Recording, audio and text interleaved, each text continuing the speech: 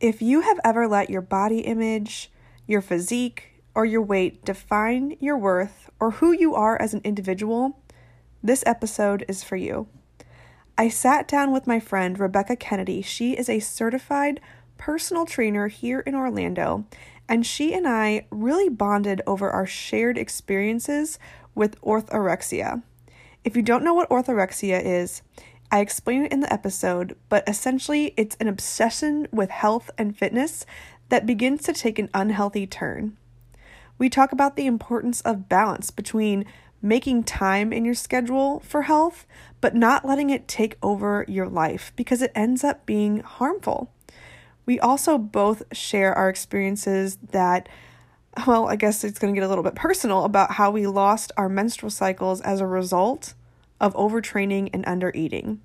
So we really get into the dangerous side of restrictive eating and how these things can impact us as women in our reproductive health.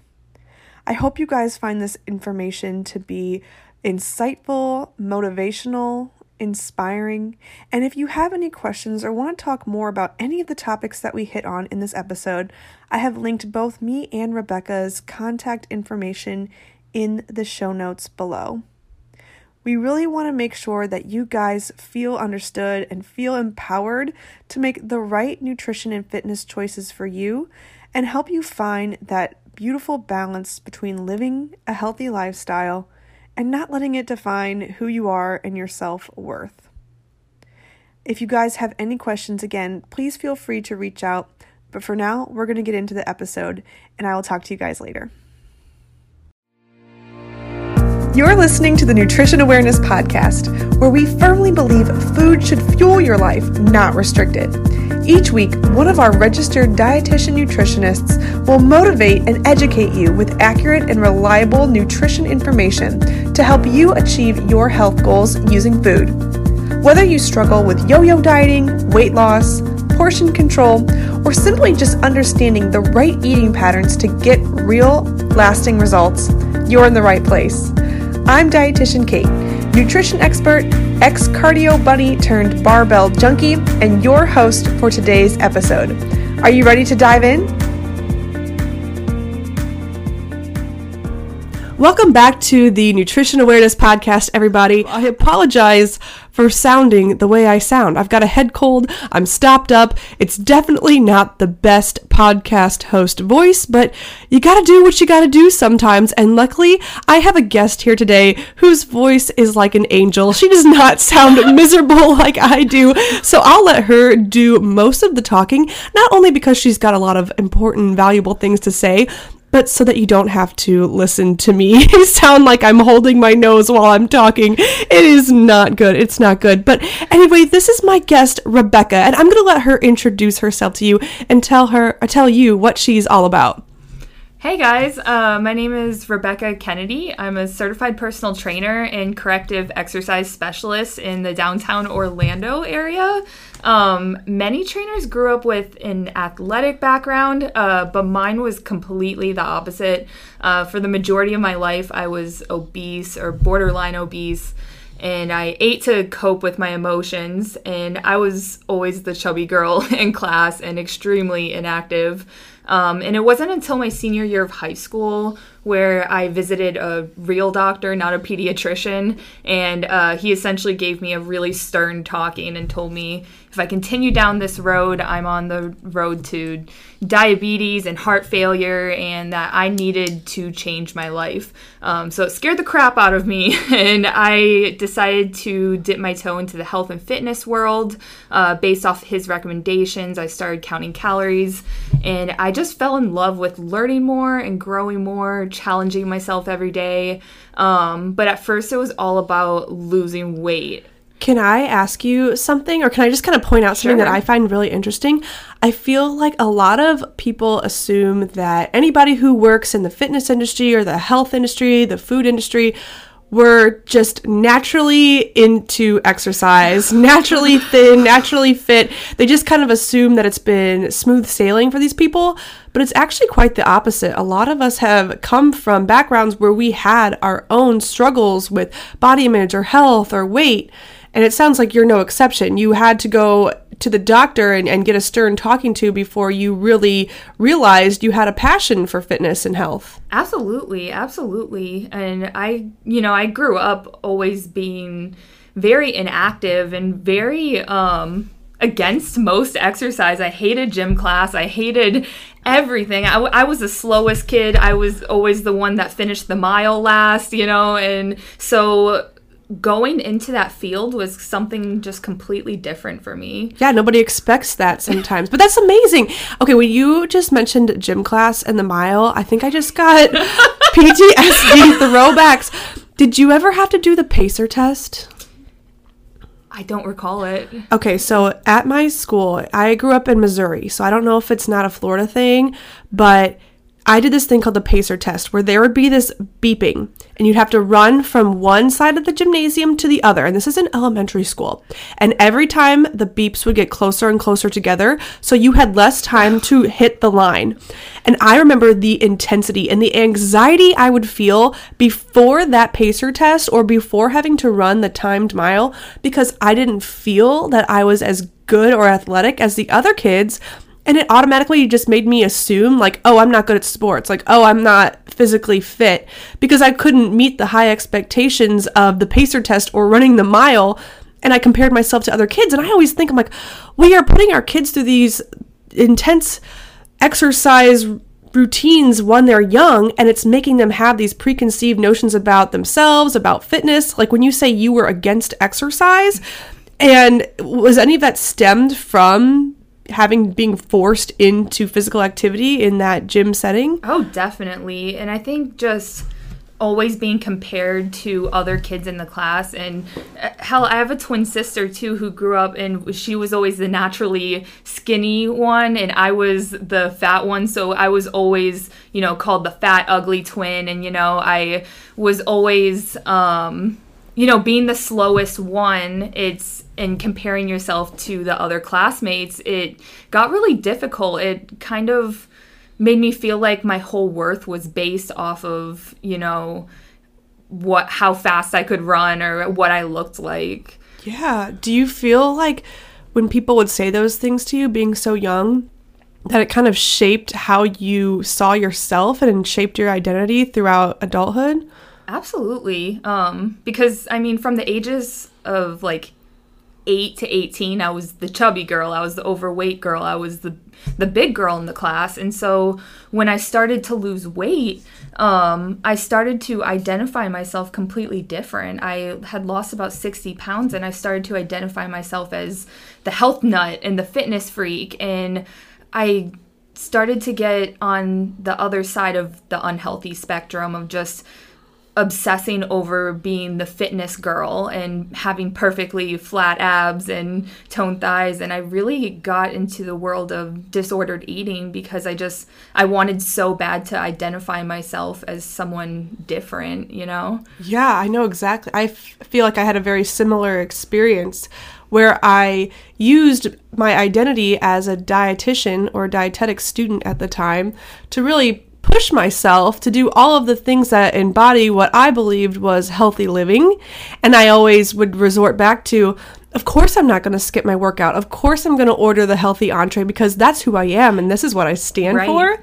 And it all starts off with a great intention, right? But then, like you said, it sort of evolves into disordered eating, or if you've ever heard the term orthorexia. Yes. Yes. So if you don't know what orthorexia is, essentially it's a, I don't know if it's actually classified yet as a mental disorder, kind of like anorexia would be, but it's an obsession with just being healthy that becomes so encompassing in everything that you do that you can't focus on living and you can't focus on a task, or you have extreme fear around doing anything that goes against what you see as healthy. So you couldn't have a cookie at a Christmas party without freaking out and obsessing over it or feeling like you have to go burn off those calories doing cardio.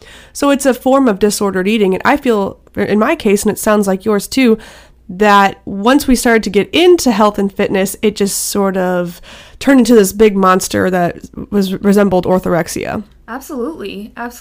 And I think when you're in that mindset, it's almost you'll do anything to continue to identify as that person. I don't know about you, but I tried every crash diet out there. I would spend my whole nights just scrolling Pinterest, trying every single diet to lose those last 10 pounds. And, you know, if I was bloated for a day, I felt like I was this imposter that, you know, couldn't preach health and fitness onto anyone else. And it completely absorbs your life. And that's why I love preaching now, just balanced lifestyle, showing that you don't have to make your whole life one extreme or the other. Yeah, we were talking before we started recording about how polarizing the health and fitness industry is. You feel like in order to be healthy, to be a role model, you have to fit a certain standard. And the way you fit that certain standard often involves restrictive eating and over-exercising and doing these things that are actually not healthy for you in the long run. When you were talking about how you had tried so many different crash diets and you would scroll Pinterest, I immediately remember thinking, when I would do the same thing, about this pin I saw all the time that said, "Nothing tastes as good as skinny feels." I mean, I think anybody who's gone on a diet has screenshotted that little image and chanted it to herself while she's... Yes. You're like, don't eat the cake. I gotta be skinny. That's gotta taste better. And Lies. It's such a lie. And I remember pinning that one dramatically. I remember, oh my gosh, I used to, if you even scroll my Instagram now, you can almost see the transition of, I started as like a weight loss page, and then I just was like, I will do anything to lose that belly fat. And it was all these cringy posts about how, such quotes like that, about how like being skinny is the best thing you can be. And so when I started therapy, I realized that like how disordered my eating really was, and how, I guess, my whole life was surrounded around what I ate and how much I exercised, and I became really isolated for a while. If you could go back and tell yourself any advice, you know, during that time where you were going through all that disordered eating, what advice would you tell yourself? Oh man, that's a loaded question. I think back about when I was going through similar things, and I've shared that story on this podcast before, where I was obsessed with fitting what I thought a dietitian needed to look like and act like. And I wish I could go back and tell myself that I was doing more damage, not only to myself mentally, but physically as well. And I wish I could tell myself to give myself a little bit more forgiveness and more compassion, and see my struggles from a different light instead of one of shame and regret, and say, hey, Kate, you know, it's amazing that you want to be better. Everything you do should be pushing you to be a better person, but how does restricting your calories and being cranky and angry and revolving your whole entire life around such a selfish endeavor to be thin really help anybody else? It doesn't. Wanting to revolve your whole life around fitness and giving up things for the sake of being skinny is actually very selfish. And you can be healthy and find that balance and nourish yourself without having to do it in such a, I can't think of the word right now, but, you know, extreme, yeah. Extreme, that's the word, extreme manner. Does that make sense? Absolutely. I feel like that's such a great point to, I wish I could tell my past self that my weight doesn't define who I am, because I let it define who I was for my entire life. Like I always, you know, I was either the overweight girl or the fitness girl, and I realized that I don't have to identify myself by my job or, you know, my weight or how much activity I got in the day. Like I can define myself by all my other, you know, redeeming qualities, like the fact that I can make a group exercise class fun, or that I can, you know, make my friends laugh, or that, I don't know, like there's so many more things to enjoy out of life aside from, I guess, like focusing on your weight. Yeah. So it sounds like you have reframed your identity to be, here's what I'm good at. Here are the tasks and the actions I do every single day that make me who I am, and they have nothing to do with physical or external appearance. There is no shame in wanting to lose weight and look a different way. I mean, that's just human nature. But if it becomes something that your entire life revolves around, it can actually be really counterproductive. It can actually keep you from achieving physique goals in the end because you're so obsessed with restricting and overexercising that you end up overeating later and then feeling even worse mentally and physically and then not seeing change. And then you're just caught up in this restrictive pattern of, oh my gosh, how come I can't lose weight? I'm a failure. I'm a loser. I do all these things and then I binge and then I eat and then I feel guilty. And it can be just an internal battle with yourself over and over again if all you are thinking about is your weight. Absolutely. And Kate and I were talking about how it's okay to make it part of your life. I mean, living a healthy lifestyle has so many benefits. We love incorporating exercise and nutritious eating into our day just so we can physically feel better and feel confident in who we are. But we have transitioned that into making it a part of our life, not our entire life and our entire identity. Yeah, exactly.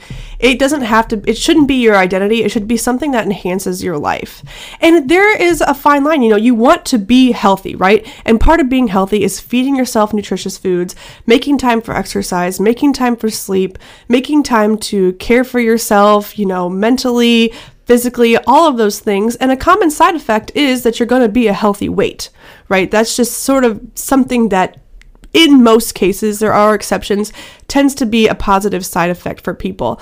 So when it becomes an obsession, it can either go to either one of those extreme sides where you're underweight, you're too skinny, you're having negative side effects because you're undernourished, you're malnourished, or to the other extreme where you restrict for so long that eventually your body's metabolism adapts, it slows down, and as soon as you start eating normally and your willpower fades away, you regain more weight than you even started at. Yeah. And then you're bouncing from extreme to extreme, and there's just a lot of different mental side effects that go along with that. Absolutely. And I think these days it's important, or rather it's easy to get lost in the health and fitness field and kind of wonder, what am I supposed to be doing? What diet am I supposed to be doing? Am I supposed to be doing keto? Am I supposed to be lifting 5 days a week? What am I supposed to do? And I think it's important to realize that it's different for everybody. Mm-hmm. A healthy lifestyle is going to be different for everybody. So it's more important to find what works for you, because if it's something you can stick with, then that's what's going to last long term, and that's ultimately how you're going to be successful. Yeah, 100%. I always ask people when they come in here and they're like, should I be doing keto? Should I be doing whatever it is? I say, okay, first off, where did you get that? Where did you hear? And I ask it much nicer. I'm not like, where did you hear that? I'm like, I'm curious, what makes you think that keto is going to be a good option? And usually they saw it, on social media. They had a friend's cousin, sister who did it. And then I ask them, okay, sure, you can get results from that if you can sustain it, because any diet, quote unquote diet, can work if you're consistent and you do it long enough. Is this something you can see yourself doing 6 months from now, 12 months from now? And 99% of the time, the answer is, probably not. And then wonderful. That's A+, that's the right answer. I don't want you to feel like you have to be restricting your food for years on end. How you eat and the diet that you choose is going to adapt over time, just depending on your food preferences, tolerances, your environment. But regardless of those external factors, it should be something that is sustainable for you, that makes you feel good, that's healthy, but doesn't make your life revolve around what's on your plate. Definitely. I like when you said that a healthy lifestyle is different for everyone. And I have found, I don't know if you experience this too as a personal trainer, but a lot of people, they come in here and I say, okay, what made you seek out help from a dietitian? And I'll get a very surface level answer, like, I want to be healthy. And I'm like, what does healthy mean to you? And most people don't have a definitive answer of what healthy means. They just hear it. They're like, oh, well, it means, and they pull something out of their butt, which is fair enough, right? They didn't expect to get grilled. And but I always challenge people. I'm like, okay, really sit down and think about your end goal. Think about the ideal version of you, what does that look like? What does that feel like? If you find yourself writing down those generic words like healthy or fit, okay, expand on that. What does fit mean to you? Does it mean being able to run a 6-minute mile, or does it mean fitting into a certain size pants? Does healthy mean preventing chronic disease because it runs in your family, or does it mean feeling a certain way, or all of the above? Really get specific on what those goals look like, what they feel like, what they mean, how they impact your life, instead of just saying, oh, I want to be healthy. Because if you just have like a basic goal, how do you work towards that if you don't have like a narrow target to hit? Absolutely. And I think I love that you talked about how you feel with it. And I think not enough people emphasize how they want to feel. We talk about how we want to look and, I want to have a 6-pack. I want to have toned thighs. I want to, whatever the goal is, but I feel like not enough people sit down and say, I want to feel good about myself. I want to have more energy in the day. I want to feel less stressed when I go to work. And I feel like those are the redeeming qualities that are going to change your life. Compared to, not that aesthetic goals are wrong in any way or that they're incorrect. I just think it's so important when a client comes in and they say, hey, this is what I'm looking for. I'm looking to lose weight. I also ask, okay, so what's a mental goal you have? How do you want to feel during the day, and how is exercise going to change you aside from your appearance? Oh, totally. That's a brilliant question to ask people. And, playing off of that, if somebody says, okay, I want to lose weight, especially if they are at an unhealthy body weight level and it would benefit their health to drop body fat, I say, okay, what does losing weight mean for you? How is that going to change your life? And I was talking with the trainer yesterday on our last episode, and he was telling me a story about his friend that he used to train with before he became a trainer, and she was morbidly obese. And for her, losing weight meant that she could do the day-to-day activities that everybody else takes for granted, like bending over to tie her shoe, being able to walk up a flight of stairs without breathing heavy. So what does losing weight mean for your overall life, and how is that going to make you feel?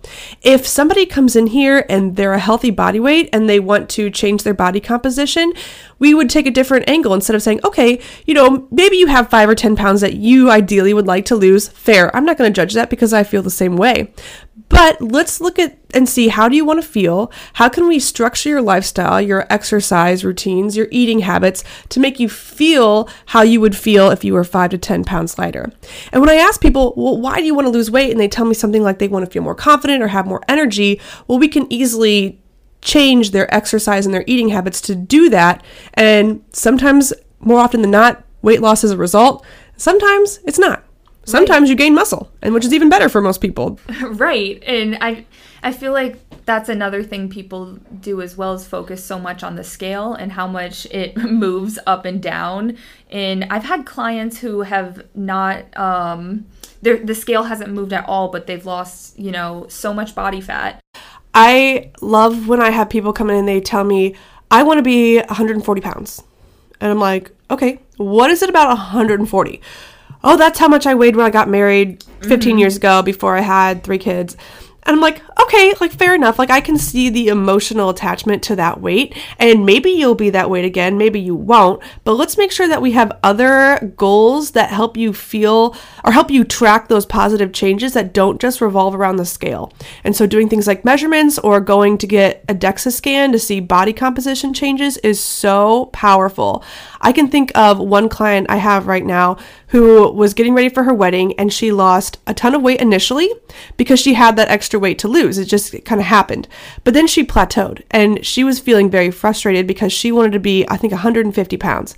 And the scale kept hanging out for months and months and months at 157 to 160.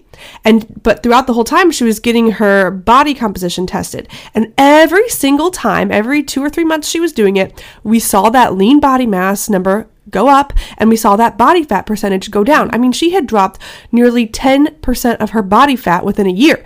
And I was like, this is amazing.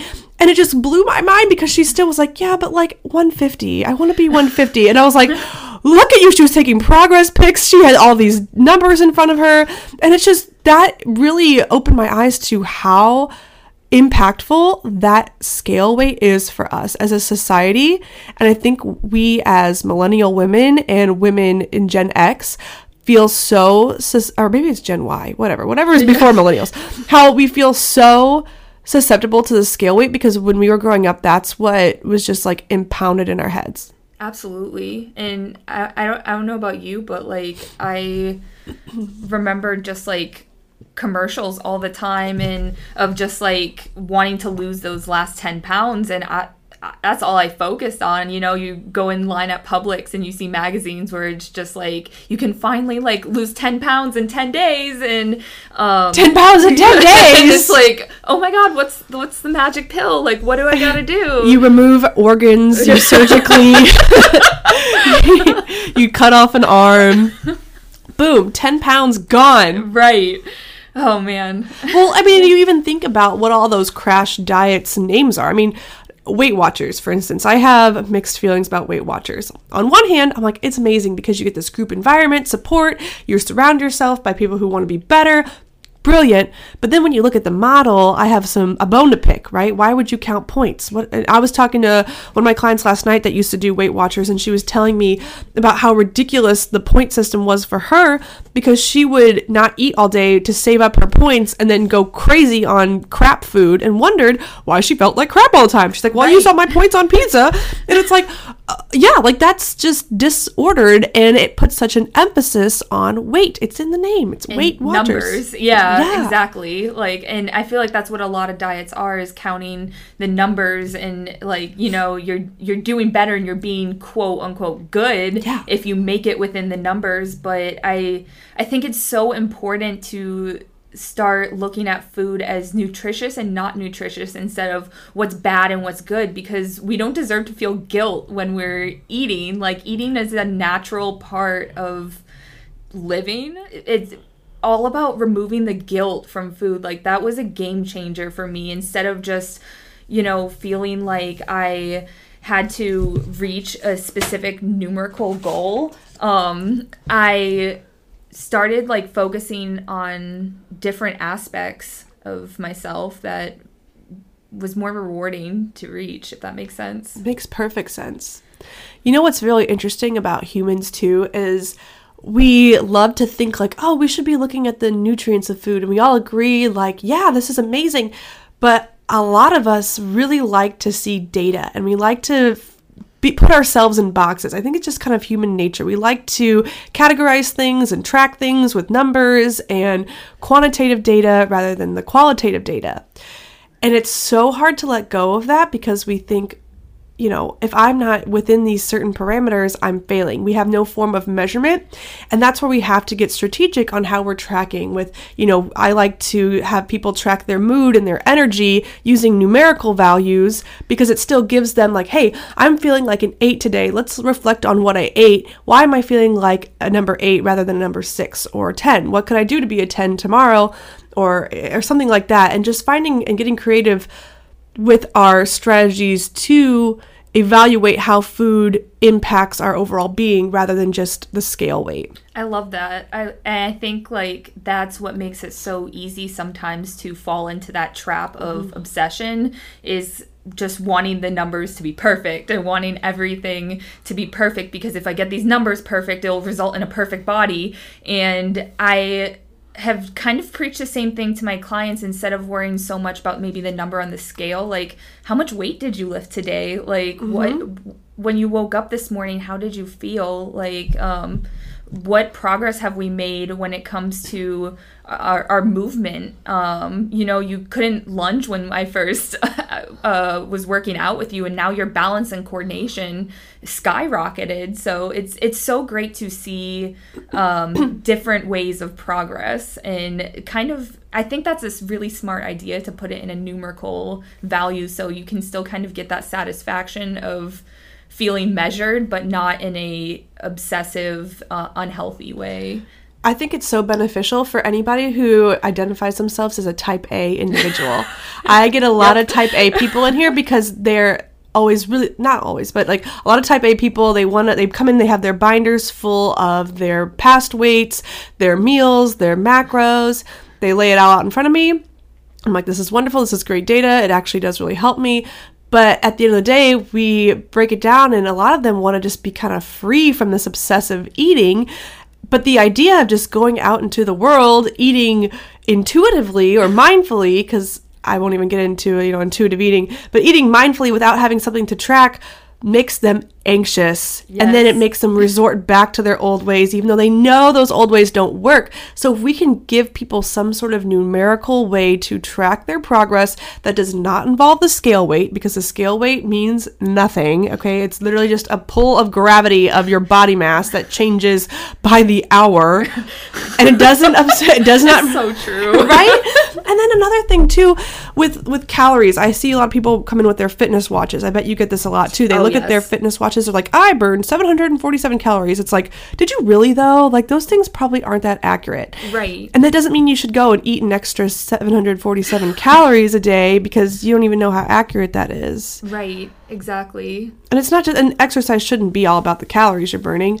I wonder if you have to explain this a lot with people when it comes to strength training, because when people are using these fitness watches and they get on their exercise bike and they just go for 30 minutes on the exercise bike and they look at their watch and they're like 350 calories, right? Okay, that's great. And then they do a 45-minute strength training and they look at their watch and it doesn't have nearly as many calories burned. Right. And you have to explain to them like, no, you're actually doing your metabolism a big fat favor here by strength training. Absolutely. And I always have to explain that strength training, like, that builds muscle, and you're having muscle, like, it burns more calories at rest. So if you have lean muscle, then just you're burning more and more calories because of your metabolism boost. Yeah. So it's more about that long-term effect. If you're not looking for like an instant release, like, of this is how many calories I burn, like, you're looking for, hey, I want to change my body composition, or I want to feel stronger, and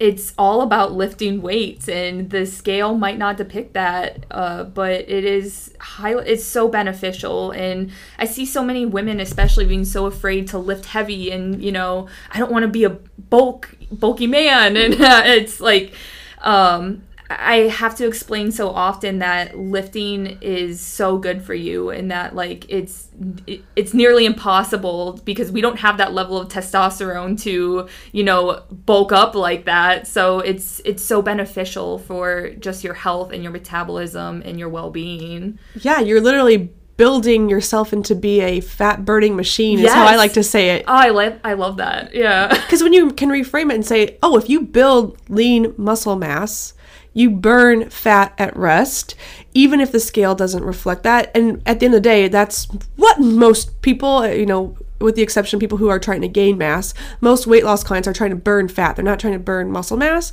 Right. So when you can explain the physiology behind, oh, here's how muscle growth impacts your metabolism and doesn't impact the scale as dramatically as you expect, that can be motivating. But it's something that I know you probably have to reiterate over and over again to clients. So what are some of the myths about strength training that you often have to bust, especially to women? I know you said one is getting bulky.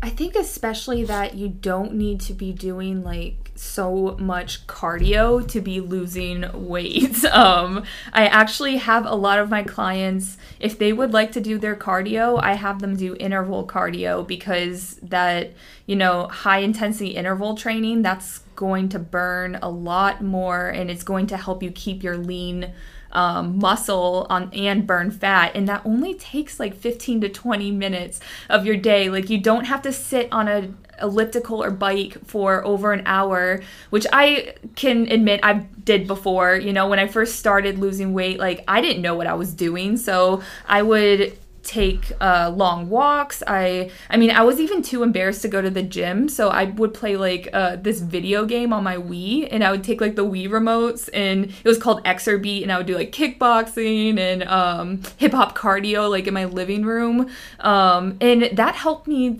lose weight as well. And I feel like a lot of people don't get started because they're so intimidated by where to start, and it's like, you don't have to start with everything being perfect. You just have to start with like one small thing in the right direction and keep moving forward and keep, dedicating yourself to learning more about your body. For sure. So if somebody's hearing this and they heard you talk about doing those interval workouts and they want to get started, what is an interval workout that you would recommend to a newbie? Oh man.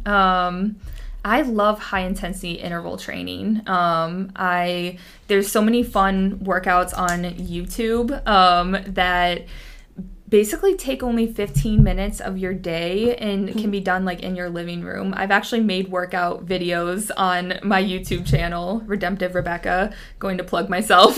Please. And you have stuff on your Instagram too, which is also Redemptive Rebecca, right? Yes. And I love showing people that essentially interval working out is going hard for like a certain amount of time and then resting for a short period of time. So that spike and drop in heart rate constantly is what gets you burning fat. So there's several ones on YouTube, and even just going on a Stairmaster or elliptical and going hard for maybe like 30 seconds and then resting for 30 seconds. Like that's a great way to get your heart rate up. Yeah, you go balls to the wall, yeah. Right? So you go hard and then you chill, you get your heart rate down, you go hard again. Yeah, it sounds like. It feels pretty badass too. Like afterwards, like your body fatigues really fast. So it only takes about 15 minutes. I always do it after I lift or on a separate day, and that way you don't have to be on the elliptical or the bike or whatever your choice of cardio machine. You don't have to sit on there for over an hour and count down the minutes and do the steady state, because ultimately you'll probably burn more with the interval training. Right. Don't you burn calories for up to 48 to 72 hours afterward? Yes. Ain't nobody got time to be on a treadmill burning calories. I think I heard an analogy once that's like clocking into work. If you're on the treadmill, it's like you clock in, and then when you get off the treadmill, you clock out, because you're just burning calories or making money during that time period. Whereas doing HIIT training and weight training, it's like making commission. Like you put in this hard work for 15, 20 minutes, and then you just get to reap the benefits for days. I am using that. I love that so much. You know what else I love about strength training and HIIT is that you get to eat more. Yes. So I'm working with this one guy right now, and it's awesome because he's dropping weight and he's doing a lot of circuit training and he's doing weight training. And before, he was doing all of those things and steady state cardio. And he was like, I am hungry cognitively. I'm crashing if I don't have sugar. We just nixed those extra cardio sessions, and he doesn't have nearly as intense cravings as he did before. He feels like his mental clarity is improved, and he's still losing weight. And he's like, I was just, doing these cardio machines because I thought that's what you had to do to lose weight. And it's like, no. No, it's crazy how over exercising can be just as damaging as under exercising. Like just living a sedentary lifestyle. I always, especially after the doctor, I thought that was the most dangerous way to live. And then going to the other extreme where I would bike 4 miles to the gym, spend an hour on the cardio machine, spend an hour and a half lifting, bike back home, and then go swimming in my parents' pool for over an hour, like every single day. I had one of those watches too, and I'm like, okay, I'm gonna add 1,000 calories. Yeah, I have to burn 1,000 calories because I'm only gonna eat 1,000 calories, and I just always felt like that was living a healthy lifestyle. And so it's incredible to me how much healthier, better, I guess how much better I feel when I'm exercising much less. I'm not nearly as, I was always irritable. I lost my period. My hair was falling out. Like I really thank my parents and my boyfriend, who is now my husband, for dealing with me at the time, because I was just I was irritable constantly. Hangry. It was like I was in a constant state of hanger, which like... Eat a Snickers, Rebecca. Yeah. Girl, I needed one. Well, okay, so you said something else that I want to highlight too. You lost your period, and yes. I have the same thing. I was over-exercising, under-eating, and I didn't even really feel like I was under-eating. Yeah. But compared to how much intense exercise I was doing, I lost my period, and it wasn't until I cut back that I was really able to get my cycle back. And I shared my story on YouTube about this, and I get questions about it all of the time. So I kind of want to talk about that for a little bit, if you're okay with that. Absolutely. So this is an important thing to educate women about, and I think there's more and more awareness about it. But the human body takes a lot of energy to go through the reproductive cycle. So having a period and ovulating, men, I'm sorry if you're squirmish, but it's got to be talked about. It takes a lot of calories to do that. This is why a lot of women notice they're hungrier right before their menstrual cycle, and they feel bad for giving in to cravings when really they shouldn't feel bad. Their body's using that extra fuel. And if you aren't giving your body enough calories to have a reproductive cycle, it's going to shut that whole system down, because you don't need a reproductive cycle to survive. I mean, the human race does, right? But you as an individual does not. So your body's going to expend that energy other places, breathing, digestion, all of the vital things to keep you alive, because at the end of the day, that's what your body cares about. It doesn't care if you're skinny. It doesn't care if you're fit, if you're happy in the skin you're in. No, it doesn't give a crap. All it cares about is if you are alive. So if you do not have a menstrual cycle, that is a huge red flag, like the biggest red flag that you could possibly have, that you need to eat more and or exercise less. And for some people, that means taking a complete break from exercise, maybe switching from intense exercise to restorative exercise like yoga or slow walking, and eating more. A lot of times it's eating more. For you, how did you overcome that obstacle? How were you able to get your cycle back? TMI. Wow. It's funny because when I went to the doctor, of course, pregnancy test, all of that, not pregnant, and I was like, woo. But so once I found that out, woo. But when they told me like, hey, I think it's because you're underweight now, and they were the same people that told me I was overweight. And so my initial reaction was getting so mad at them. I was like, are you kidding me? Like, you told me to lose weight.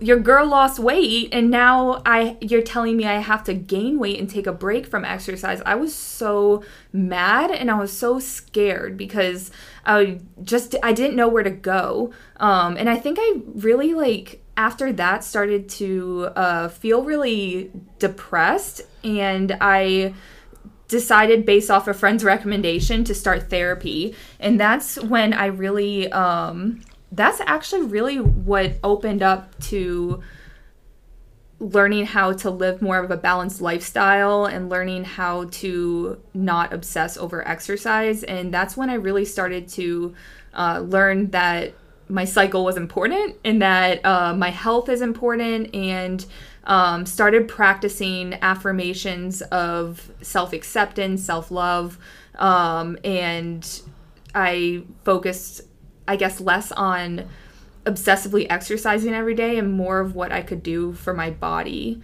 And so I think therapy was probably one of the biggest tools to help me with overcoming that obstacle, because it also helped me get kind of that anger out. I was angry because I was always that, made fun of for being the chubby kid. And now that I finally identified myself as someone new, then they were asking me to, not do that anymore. And so it helped me kind of connect the dots in a way that I can, that can be a healthy way, if that makes sense. Yeah, it showed you like, hey, I was at two extremes. I need to meet myself halfway. And it wasn't until you lost your cycle and had to face that challenge that you realized like, oh, this is too much. Right. And that what I was doing wasn't healthy. It wasn't me being a health nut. It was me being obsessive. It was almost like harder to hear that than it was to hear that I was overweight, because at least I knew I was overweight. Like, I knew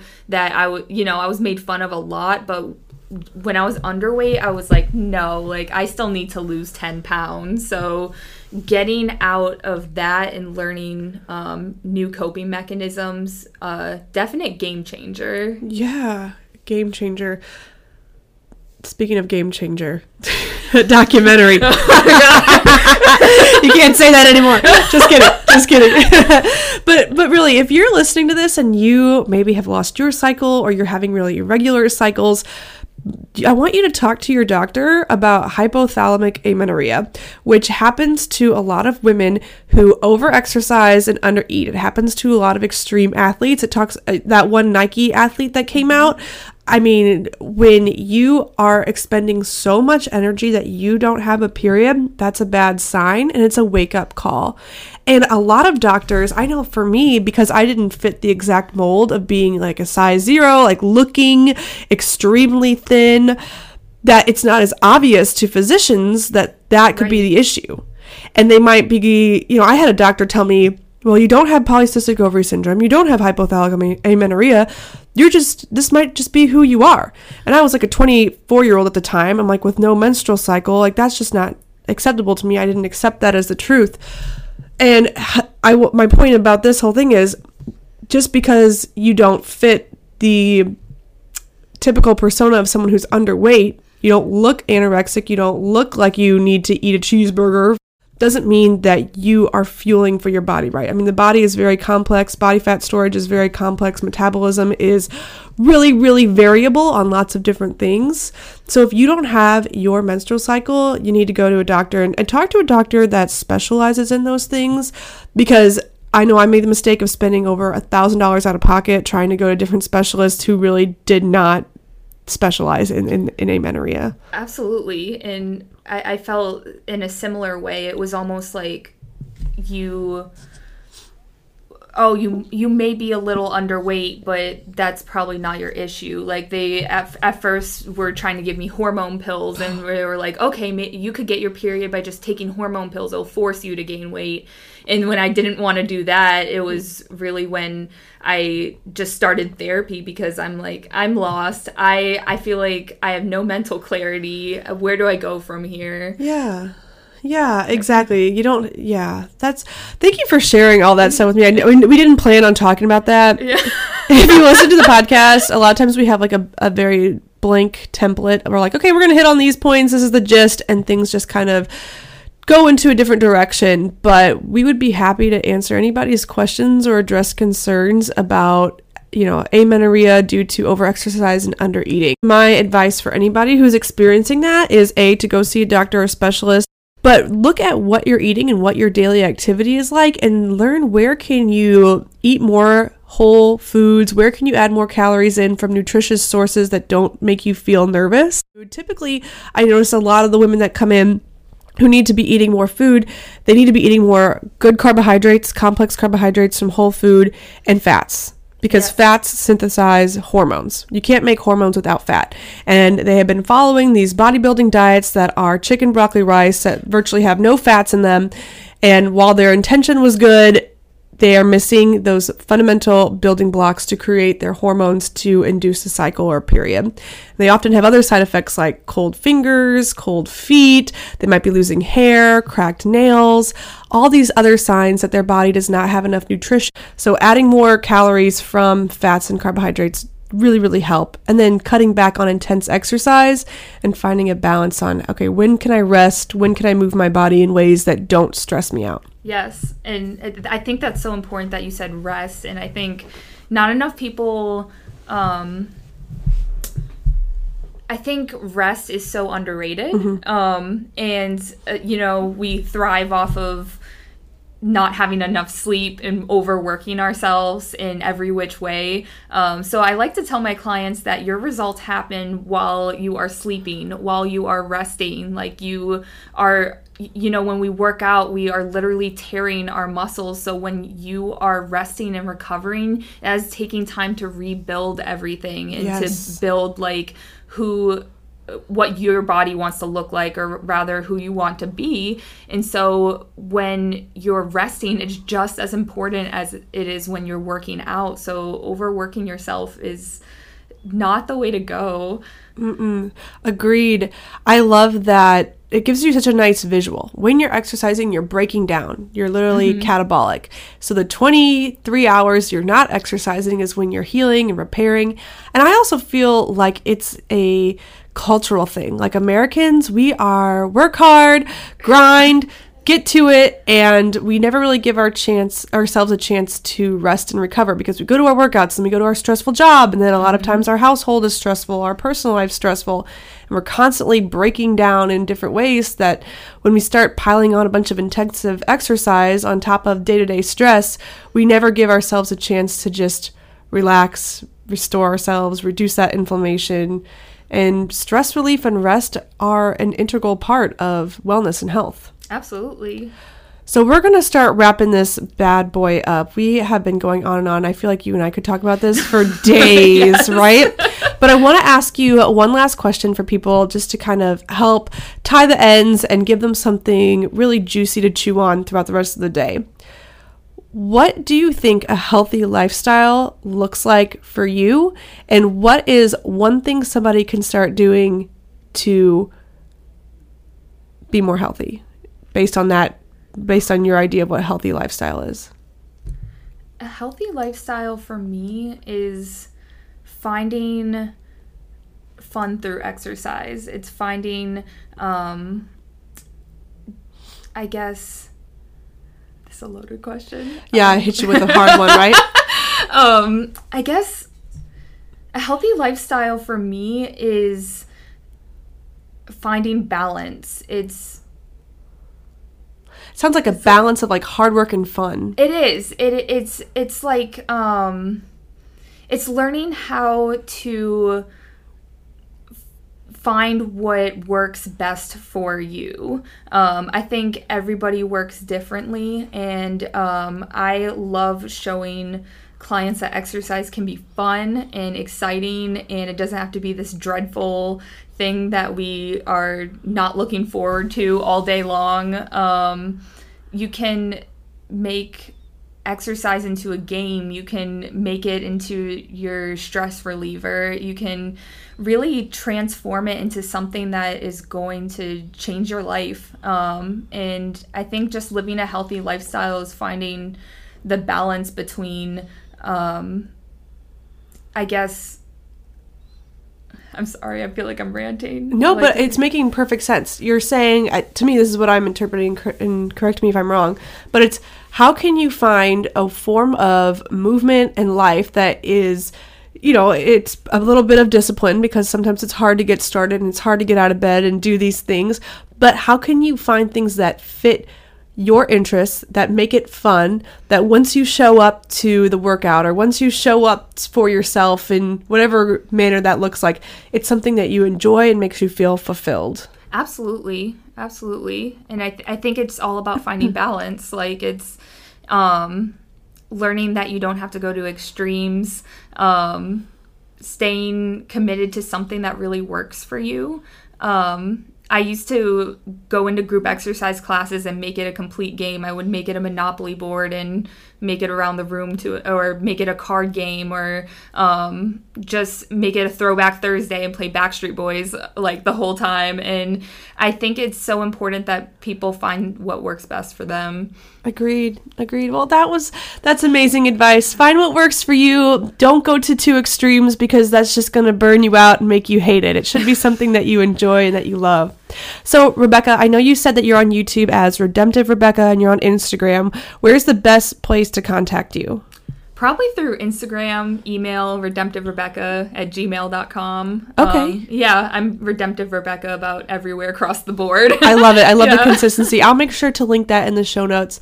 Guys, thank you so much for listening. Be sure to reach out to me or Rebecca if you have any questions about the things we talked about on today's episode. I know we got deep and heavy and we were all over the place, but that's how Mama likes it. So thank you so much, Rebecca, for being here. Thank you, Kate. Bye, everybody. When you need mealtime inspiration, it's worth shopping Kroger, where you'll find over 30,000 mouth-watering choices that excite your inner foodie. And no matter what tasty choice you make, you'll enjoy our everyday low prices, plus extra ways to save, like digital coupons worth over $600 each week. You can also save up to $1 off per gallon at the pump with fuel points. More savings and more inspiring flavors make shopping Kroger worth it every time. Kroger, fresh for everyone. Fuel restrictions apply. Thank you for listening. I hope this episode was helpful. For topic requests or to apply to be a featured guest, please email kate@orlandodietitian.com. Want more nutrition awareness? Check out our blog for recipes, nutrition tips and tricks, as well as product recommendations. Our website is www.orlandodietitian.com. Dietitian is spelled D-I-E-T-I-T-I-A-N.